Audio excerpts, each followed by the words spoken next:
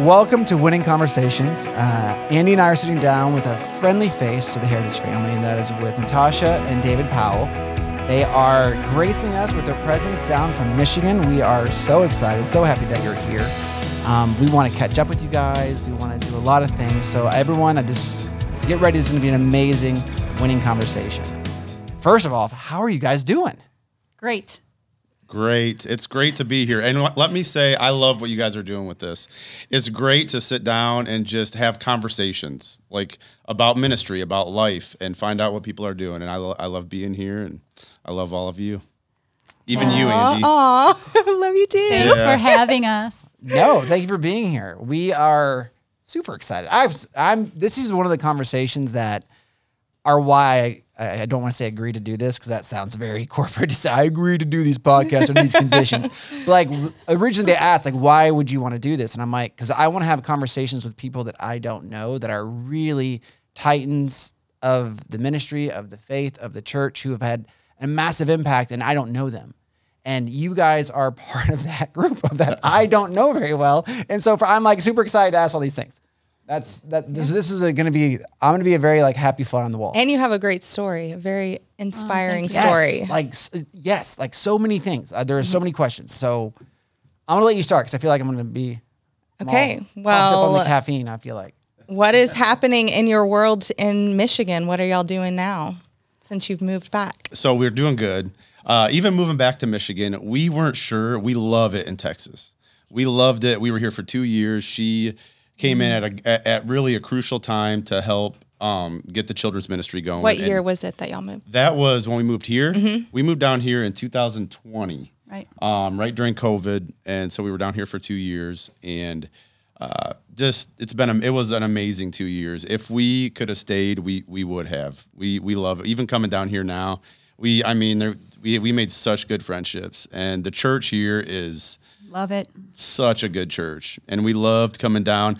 But with what we had going on and with the opportunities I have in my job, we felt like God was telling us it was time to go back to Michigan. And we weren't sure if this was always our forever place, but we were obeying God. We just were trusting Him. The season we were down here was a great season. It was. It really was. We only have good memories. Like even when we drive past where our house was that we lived down here, it was just... We have nothing but good memories. Mm-hmm. So that's great, to be able to say about an experience. What do you miss the most about Texas? The people. It's the people. It's not the weather. I don't mind. Not having a Chick-fil-A like 5 minutes down the road. That too, for me, not for her. But with the city and all its advantages, you also get the traffic. So, in a town, you don't have that kind of traffic. But even moving back to Michigan, we poked around at houses. We weren't sure. And then all of a sudden... it was kind of like our dream home on a private drive that we've always loved. Natasha would make me drive her down Highland Drive when we were first married, and she would just be enamored with it was just beautiful. There was beautiful houses, homes. Beautiful it was yards. On a golf course. And we'd dream and say, gosh, I wish, we'd love to live out here someday. And then when we were up there in the spring, we were just kind of looking around at houses, and this house wasn't even for sale. And yet Tasha had my cousin who's a realtor get in touch. Would you ever sell it? She ended up agreeing to sell, long story short, we ended up with a house on her dream road. It was just how it all shook out was just God to even bring us back up there in the first place. It's a great house. There were lots of houses we wanted to look at and Dave wanted to see. So we went to go see those and we didn't like any of the ones we thought we would like. Then God brought it back to my remembrance that this house used to be on the market, but Dave hadn't wanted to see it, even though it was on my dream drive. But you had to go way back and you couldn't really see it. So God brought it back to my remembrance. He's like, if none of the ones you thought you would like, then why don't you go look at the one you didn't think you would like? And then we did, and then it ended up being ours. And it's awesome.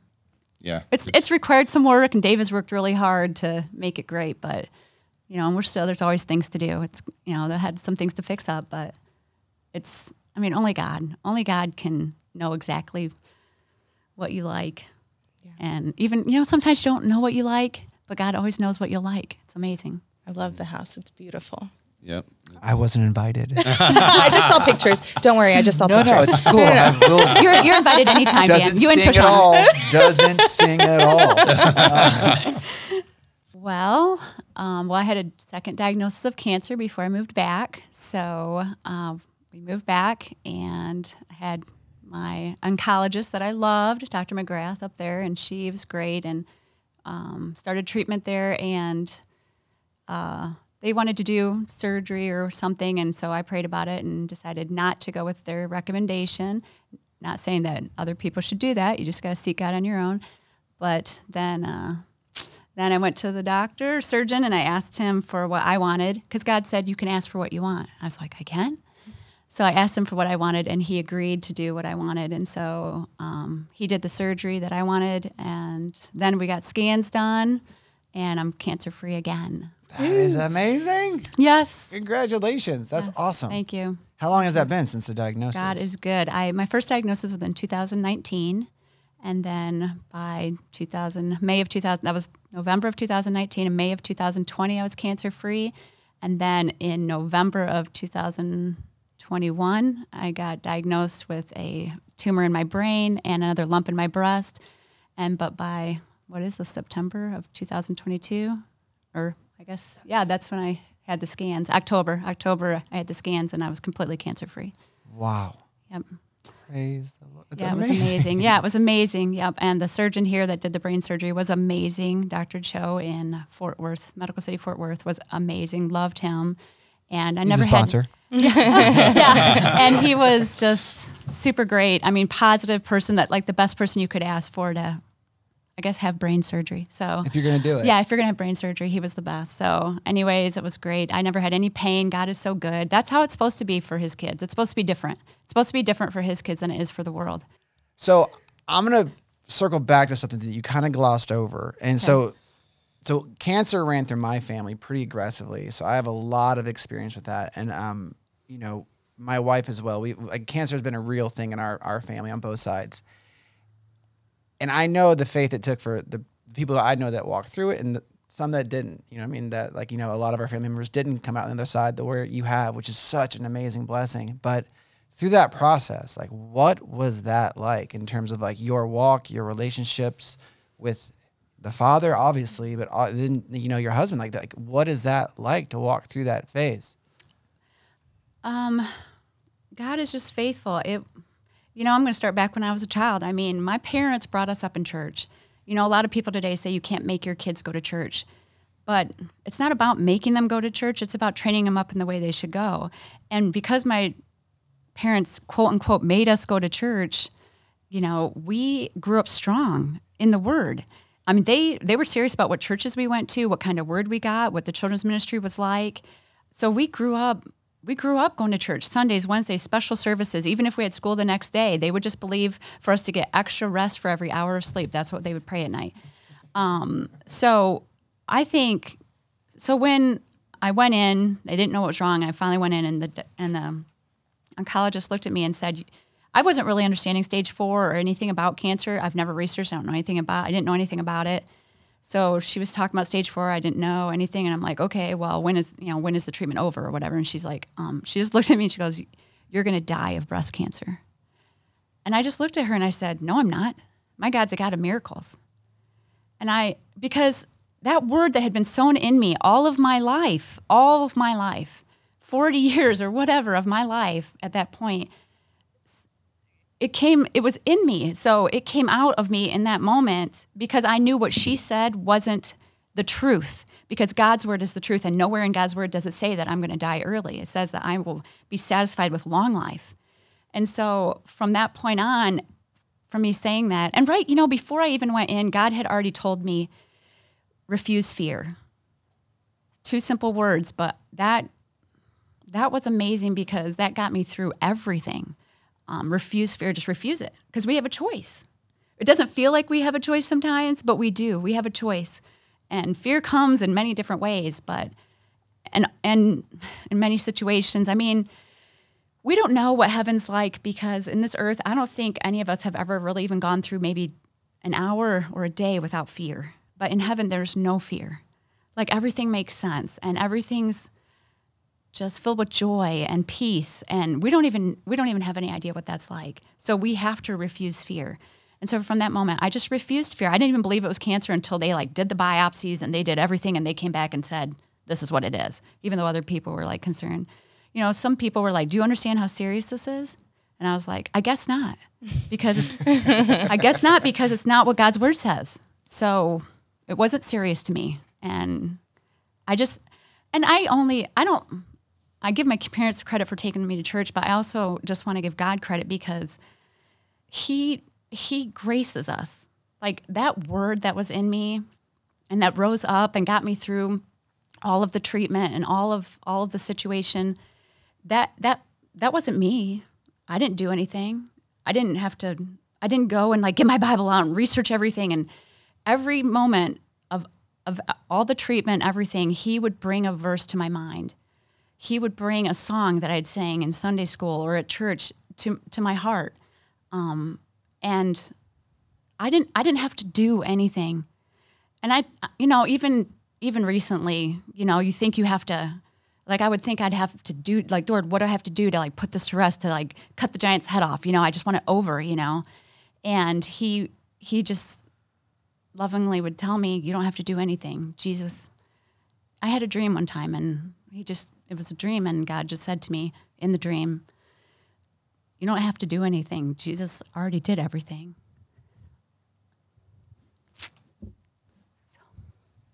So he's good. You just have to rest. You have to rest. You just have to rest in believing. And that's Keith Moore says that's where the fight is. Am I fighting or am I resting? Am I fighting or am I resting? But we're fighting to rest. Because I was thinking today when we were in the service, and I was thinking, I think the Holy Spirit said to me, what does believing look like?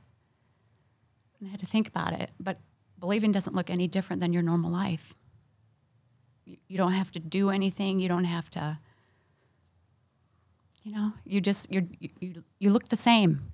You look the same whether you're in a hard time or in a good time, because you're believing in good times, you're believing in hard times. You look the same. You praise the same. You talk the same. You play the same. You live. It's the same. Believing should look the same. So how did that affect? So obviously you were standing on those things. Mm-hmm. But you had to be right there next to her. Yeah. See. So how was that journey for you? Because I'm sure it wasn't rainbows and Skittles the way it's being now. Rainbows and Skittles, you know what I mean? But like that it's not a big deal to me. It's not serious. It's like, no, that's easy for you to say, but the husband. God had engulfed me in this like grace bubble. No, that's a faith bubble. Like so it'll be interesting to hear what you have to say. Like. No, I would love to tell you I was this faith giant right along with her. And a lot of it, I was in and out, there was a lot of emotions going through the whole process. So when it shook out, she glosses over a lot of it, but the diagnosis in 2019 was not a good diagnosis. I mean, they had said, so it was stage 4 breast cancer. It was a lump in her breast. Also, it had eaten out a chunk of her sternum, and it had spread to her liver, her lungs, her back, her breast, and her sternum. 5 places. I mean, so the outlook in the natural in the community was not good. That's why she's talking. She's talking to her about treatment, and Tasha, is just the whole time like people would tell her, listen, you just have extreme faith. Or whatever. And it's like, hey, if that's the best you can call her, that's pretty good. But that's why the doctor finally looked at her, because she was just asking questions like, well, I'm just going to go out with my life. This isn't going to affect me. And finally the doctor stopped and was kind of frustrated and said, listen, you're going to die. Like the doctor, I want you to realize you're going to die of breast cancer. We're just going to try to keep you alive as long as we can. And, when they say that, that'll rock your world, dude. Yeah. As a husband with a daughter, and it's like, wow, I don't know, like, and in the moment, she said, no, no, I'm not. What'd you say? No, I'm not. I'm not. My God's a God of miracles. And I said, we're a faith family. And my other sister said, we believe in miracles. So all three of us. In the moment, I was fine. But you look back on it, dude, it rocks your world when they start talking like that. And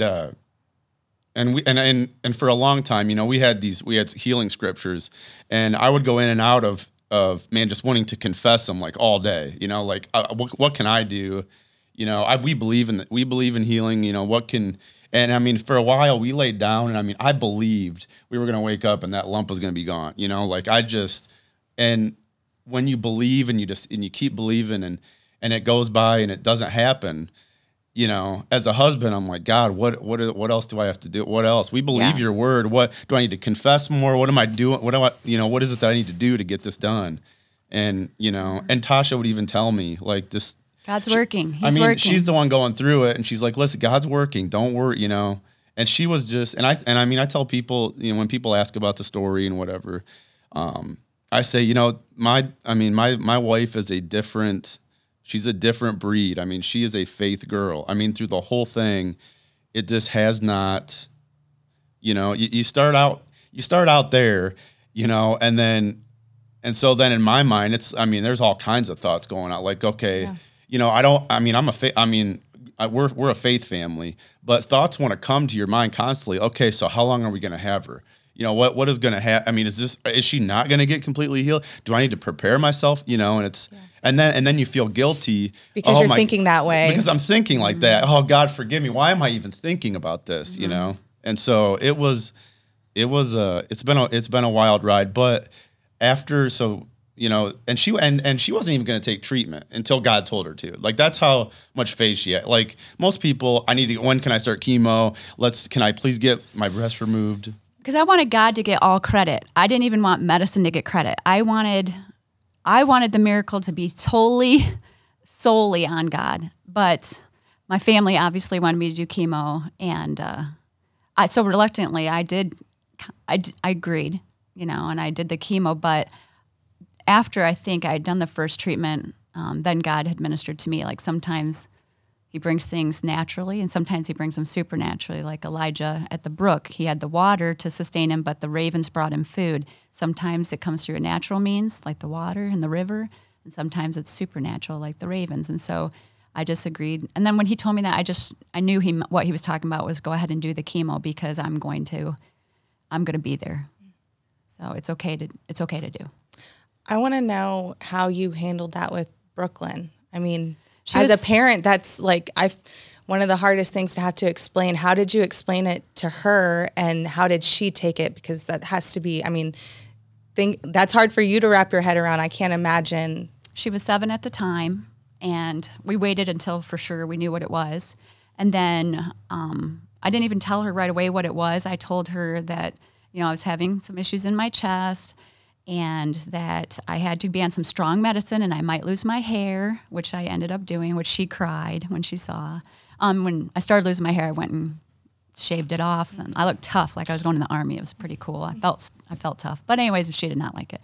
So she cried. And I said, it's going to be okay. It all grows back, you know. But so then we knew other people knew, and other people were going to be talking about it. So I just told her that that the doctor had said that I had cancer in my chest, but it's okay, because, you know, God is a God of miracles, and he's going to heal me.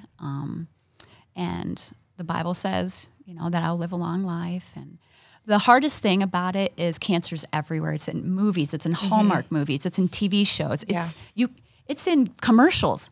I mean, it's everywhere. And so it'd be interesting to hear Brooklyn's story about how it was for her. But she handled it like a trooper. She would, you know, on days I'd be tired, she would write up a little note with a bell. She'd bring a bell or something that would make noise, and she'd say, "Mom, ring," and the note would say 1 time for food, 2 times for water, 3 times for a hug, you know. And so she sweet. was yes, she's so That's loving. sweet. She's so loving, and she just was great. I mean, she was great. And even this last time, you know, with the diagnosis, and so fast forward to 2021 when I got diagnosed again, and I had a tumor in my brain and a lump in my breast. And I was reading one day, and God said, read David and Goliath. So I read. So I went to it and I read David and Goliath, 1 Samuel, I think 16 or 17. And as I was reading, God just told me exactly what I was supposed to tell Brooklyn. That, did you notice, you know, read her the story right out of the Bible, and then say, did you see how everybody was afraid of the giant? But not David. David wasn't afraid. And I said that there's a lot of people out there afraid of cancer, but we aren't afraid. We aren't afraid because God's on our side. And, you know, And so he just used that story for me to tell her, and brought me peace, brought her peace. And, this giant, just like the giant died, it's going to be killed in my life too. Do you send the doctor that said you're going to die letters all the time now? No, Just like monthly reminders that you're still around, like cancer free. The second time we went in, she said that I would be miracle number 3. So I think she came around to I think she us. thought we were in shock. I think she thought I was in shock, and she wasn't getting through to me that this was serious. So the second time, and I said, yes, I'm going to be miracle number 3. So I don't know if there was 2 other people who had been diagnosed who had lived. Yeah. So I don't really know. I didn't ask, but I said, yes, I'm going to be miracle number 3. Man. So and I still love her. She's Dr. McGrath. So she's. I'm not. Maybe she should try playing for our team. You know what I mean? Like it's a pretty sweet team to be on. Yeah. Right. And there's another couple testimonies even within the cancer diagnosis and everything is for people that don't understand like stage 4, but with stage 4 breast cancer, their protocol is you don't have surgery. You can't, because when there was the lump, we wanted to get it removed and they wouldn't let us because it's stage 4. So they don't typically do surgery on stage 4 cancer patients. Mm-hmm. So the fact that, we went along, we did the chemo, mixed with a lot of with a praying church, with just faith around us, and we came out the other side, and they even sent us up to U of M to get checked out. And when we walk into U of M after we do the chemo, because we had got a clear scan, and that they weren't expecting the cancer to disappear. Oh. So we go up to U of M, and when we walk in, I'll never forget this. We walk in the elevator and we go to check in, and we're saying, hey, Natasha Powell is here to check in to see Dr. Hayes. And she lights up and looks at us. She goes, "You're Natasha Powell? We just talked, the whole tumor board just had a whole meeting about you." And okay, yeah, go ahead and sit down. And so it was because the meeting was, okay, well, just, if she still wants to get a mastectomy or double mastectomy, we're going to go ahead and let her, because from then on, this is what they tell us. They ask us what we want to do. You're in a gray area. We're not used to this. So basically, if you want to have surgery, you can. If you don't, which before you're stage 4, it's off the table. Insurance won't pay for it. They won't even do it. Mm-hmm. So we went from insurance off the table to you can do whatever you want. That they'd had brain surgery, which in itself, even finding the tumor was on a whim. They don't even scan your head. I didn't have any dizziness. I wasn't having any headaches. They didn't even know. I didn't know there was a tumor in my brain. We just happened to mention that my shoulder was hurting. Can I go to the chiropractor? And they're like, let's do a scan of your neck. Well, when they did the scan of my neck, they thought they saw something in my brain. So then they did a brain MRI. And I mean, God is, we can't explain like, well, if God knew it was there, then why couldn't he just get rid of it? Or why this and why that? But, I had to come to the grips that, you can ask why all day long, but in the end, that's not trusting God, because he has a reason, even if we don't know it. Mm-hmm. If we don't know it, we just trust him that there is a reason, and it's all going to come together in the end, and we're going to have victory, and we're going to have a testimony, and it's going to be exactly how God has it played out. So, no matter how long it takes. Exactly.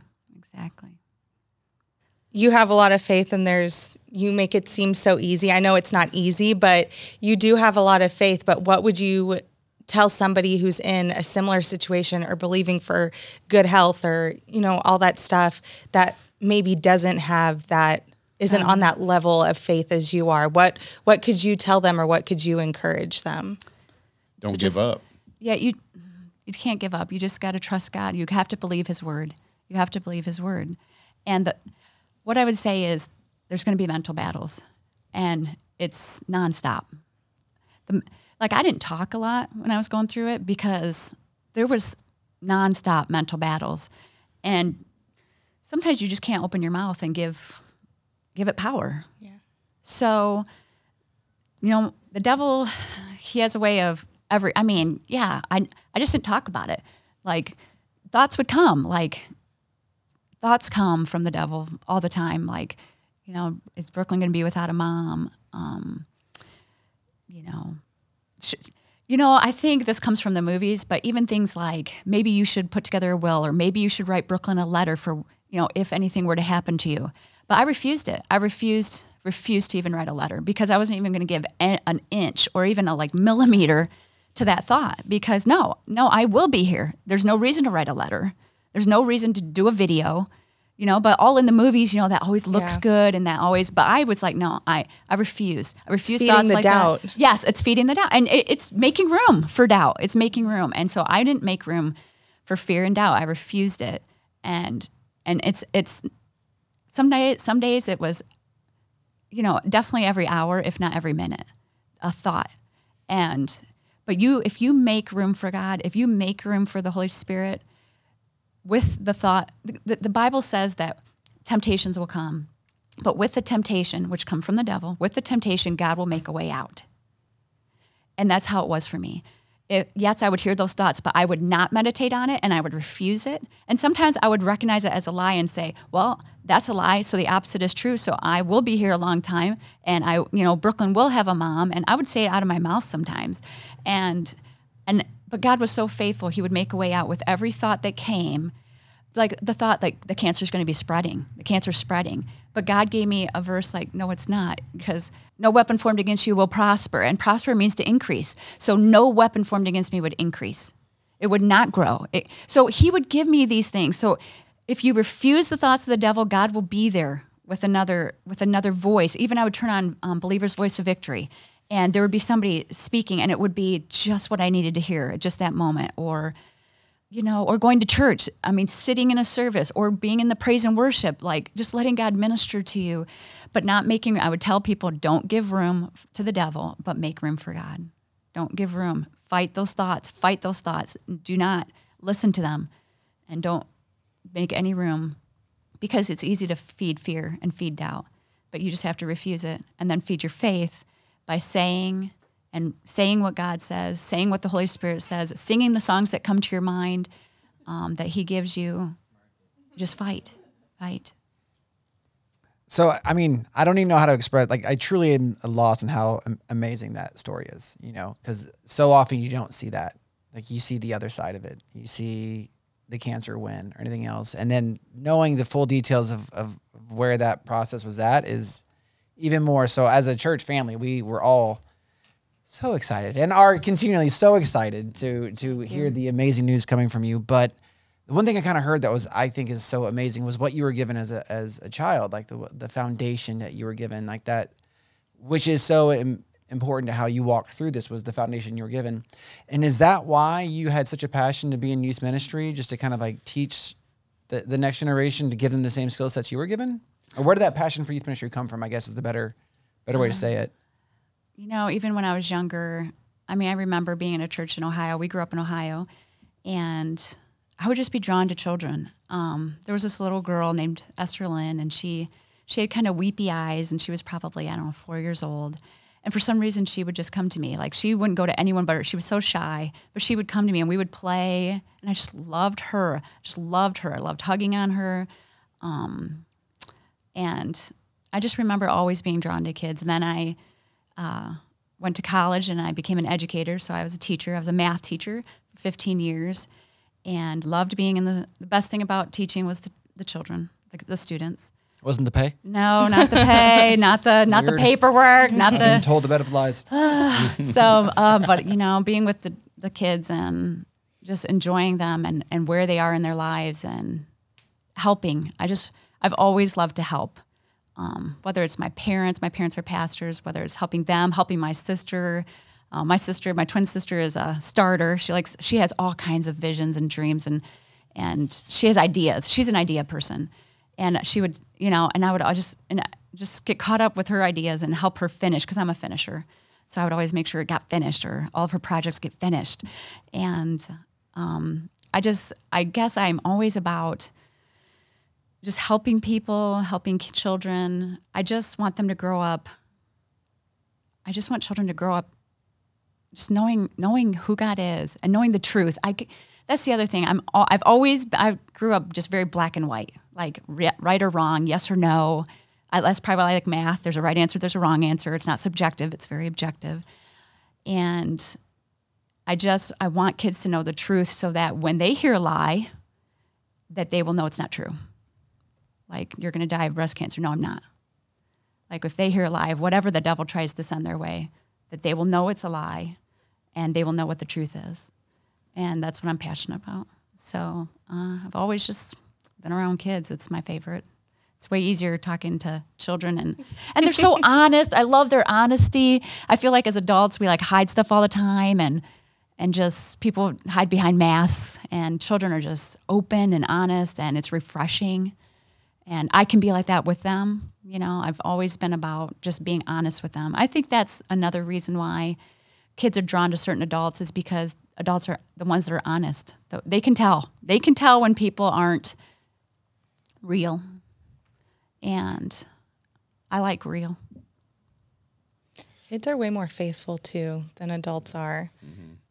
I know this is because of the teachers like you and like the teachers in Addie's class, but there's times where like her stomach will be hurting and she starts praying for it before I even get to it. Like she's on top of it, but that comes from the teachers and the people in her class that like actually care to invest the word and invest that, like they're on top of it. Yeah, they just believe. It's childlike faith. Yeah. Let me jump in. So for her calling, because it's a calling in children's ministry, if until you see it, you don't really know. But it's God has called her to kids. I remember when we first started dating, she was always the children's minister at the church up there. But she would go to some conferences and do the children's ministry during the conference. And so there was a conference, in another town. And so we were dating. And so I went up there with her, and that's the first time I saw her in class. It was before because I didn't go to church at her church or anything. That's a whole nother story. I didn't really even go to church before I met her. That's why you're here right now. Glad you made it. I'd probably be face down in a ditch if I didn't meet her. But anyway, I remember standing in the back of that classroom, and it was in Jackson, Michigan, just enamored with how amazing. It's hard to explain, but to see her in a classroom with kids, she's just amazing with them. The kids, the way they respond, it's something that you can't explain until you see it. It's a calling with kids. She has such a ability to minister to them. And I remember just seeing her do that, and I was just like, wow, this woman is amazing. And from then on, she's always just been about the kids, always. I know it's like a ship's passing in the night. Like you guys were moving back to Michigan right when my wife and I started getting involved in more of the youth ministry side of it. And as soon as I'm like, I hear rumors about this person. I can't believe all the hype. You know what I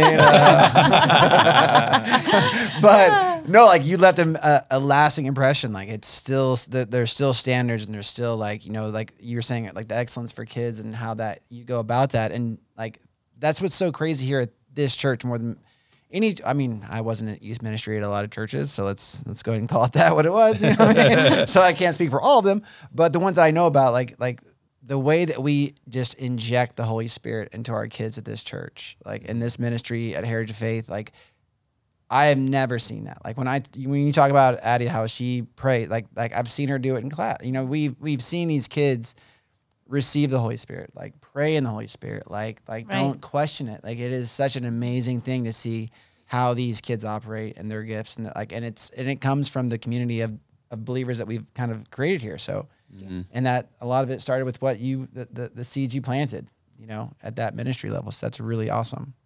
I love that all the teachers, care about the children, and they even when I was here, they would trust me. They would trust me with the children. They would trust my, advice. I remember, I remember clearly one time I knew we were supposed to speak on the Holy Spirit.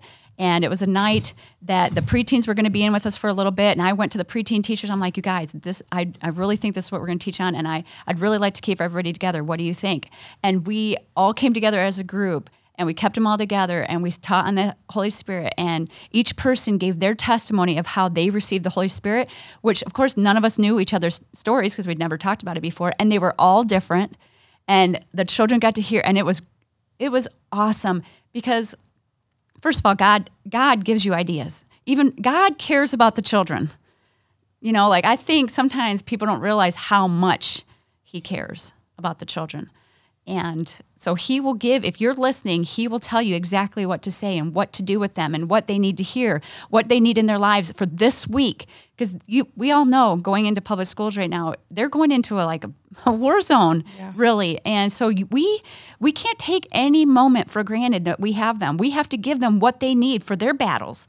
And that in that moment, we all came together. The kids received the Holy Spirit, and I just know that God, just to go back to what you're saying about the Holy Spirit, is God wants his people filled with the Holy Spirit from young to old in these last days. And I don't know how many days we're going to be here, but in these last days, he needs us all filled with the Holy Spirit, especially children, because that's where the power is. And that's what we're going to need in these last days. And that's what's going to set us apart. In these last days, God is expecting for it to be different for us. Just like when Pharaoh, this goes back to the cancer story, everything. The kids in the public school, our families. When Moses went to Pharaoh and the plagues all happened in the book of Exodus, well, by the fourth plague, no longer was it happening in the land of Goshen. In the land of Goshen where the Israelites lived, God's people, where they lived, it was different. And that gets attention. There weren't, and none of the plagues were happening in that piece of land. And so that's how I believe it's going to be in the last days, is it's going to be different for us, for God's people. And that's what's going to draw people, because God needs people drawn into his kingdom. In these last days, he doesn't want anyone to perish. So that goes for kids, adults, everything. And so in the last days, it's going to be different. It's going to be different for us if we will believe. And that goes for the kids in the schools. That goes for the adults on the workplace. And that's not just in churches. That's in our everyday, ordinary lives. So that's where the ministry happens. This question's specifically directed at David. The suit game in the front row of our church has dropped significantly since you've gone away. So I need you to what are your thoughts on that? Ooh, that's tough. I have nothing. I didn't realize that my suit game carried that much weight. So. I didn't either. First of all, game recognized game. Amen, brother. Right? Preach. As a former suit wearer, I one of the first things I said when my wife and I joined this church, I'm like, oh, they take it serious here on Sunday. We're not used to a Southern church, we're very, flip flops and hoodies. Like, oh, that's your good hoodie? Whoa. Is someone getting married today? What's going on? But now, seeing your suit game back in action, I'm like, oh, yeah, that's right. His suit game was strong. Yeah, I was just thinking about it. I don't know. I mean, I guess I took that anointing with me. I don't know. Yeah, I need you to start laying hands on people. You know what I mean? I need you to start bringing it back. All right? I'll see what I can do. Be a river. Let it flow through tonight. you. We'll pray tonight. So I know we're on a podcast, so nobody can see right now, but this is Nikki Deaton's twin. I heard a funny story when you first visited. Yeah, I know. It's crazy, right? Nuh-uh. So the people were like hugging you, thinking that you were her when you first visited, right? Yes. What is it like being a twin, first of all? Oh, it's wonderful. I don't ever care if somebody calls me Nikki. They always want to apologize. I'm like, it's no big deal. I'm like, I love her, whatever. She doesn't mind being called Tasha, I don't think. It's great. It's always like, no matter where you go, we moved a lot as kids. So I always had my best friend with me wherever we went. It was awesome. So I never minded moving. So I don't know how it was for my other two sisters, but we loved being in the same class. We didn't mind if we were in different classes growing up. We went to college together. We played sports together. Do you have a twin communication? Like, can she feel what you're feeling? And yes, there's wild stuff where they know each other. I want to know. They don't want us to play on the same team when we play games, like board games or thinking games, because we think so much alike. It's not fair. Yeah. It's not fair. But it's super fun. I know when she had Drew, I wasn't going to be there. I was taking master's classes at the time. I was like, yay, she's pregnant, having a baby boy, But the day she went to the hospital, I drove, I don't even know, 13 hours or 15 hours or something, and had to be there. It was crazy. So, yeah, I got there. And it's interesting being married to a twin because, they can, I remember early on, there was a couple times when we would be hanging out when we were first married that I would walk up behind Nikki and grab her. Oh, my gosh. And all of a sudden, the first time I was so mortified. But she was just she was cool. She was just like, oh, wrong one. And I was like, oh, my gosh. I went to Tasha. I'm like, Tasha, we need to leave right now. I was like, get me out of here. But that being beside the point. That's hilarious. Twins are a different dynamic. They are on a different page than all of us, and it's funny. They can be. And it's not like it's all rainbows. They can get furious with each other, and they'll get furious with each other, and it's funny. But the moment I enter in, and I'm like, yeah, Nikki, and she's like, whoa, that's my sister you're talking about. it's wild. Like I can't talk about. Nikki. I could be mad at her, but he can't. You know, and they can be furious with each other, and then on the phone talking about we need to go do this tomorrow. What time are you gonna pick me up? And I'm like, you were just super like crazy. You wouldn't get it. No, I don't. I'm like more upset about game night situations. You're like, you never won. Yeah. You know, like the competitive in me, like, oh, whoa, you guys, game night's called off because every time you guys win, you can never play sequence again. No, it's crazy. It's crazy. But I make sure that I'm on their team, so I usually win anyway. So. There it is. Yeah. Did you do any Parent Trap situations, switch places? Oh, my parents could tell us apart, but in school we would like switch, like if the teacher was at the board, had her back to us, we'd switch seats, and then she wouldn't realize it. Then later she'd be at the board again, so we'd switch back. So everybody else in the class would know, but we never really wanted to change classes because then I'd have to go to history twice, and who wants to go to history twice, so. I don't want to go once. Yeah, so I get that. So we didn't do too much of that, and most of the time people could tell us apart. Up on the phone, sometimes they couldn't too, but it's nice. Like we grew up in church, so if we were in church and something happened, we'd look at each other, or if we were like trying to, tell each other something, all I'd have to do is look and give kind of like a certain look with my eyes or whatever, and Nikki would always know exactly what I was talking about. It's awesome. We can still do that. Yes. Yeah, and I can start a sentence and she already knows what I'm going to say. Same. If she starts a sentence and Dave's like, what is she even talking about? I'm like, I'll tell you later. Yeah. It's great. I love it. Yeah. I love being a twin. I don't know about having twins. I'm sure it was hard on my mom, but being a twin is great. Okay. Our motto at Heritage, as you know, is making winners in life. So what does that look like to you? And how are you currently winning in this season of life in Michigan? I love this question, and my answer is enduring. Winning is simply enduring. That's it. You just keep believing. You keep standing. You keep doing. You know what God's word says, and you keep doing what it says, and you keep knowing that his promises are true, and you just keep on keeping on. And that's how you win. And because the devil can't win. The devil cannot win unless you let him. But he doesn't have our permission, so we just keep on keeping on. What would you say, Dave? I agree with Tasha. Everything she said. Everything she just said. Solid. Yes. Solid. And so in Michigan, in our lives today in Michigan, we're trusting God. We know things are falling into place for us. And that's my favorite phrase with God is everything's always falling into place. And everything's falling into place for us. His business is taking off. The last word I got from God was to rest. So I've been resting and seeking him on what to do in the meantime. And I know he has big things. He's ministering to me about a few things, so I'm going to seek him more about that. But I think, in these last days, it's going to be exciting. We should be excited as believers.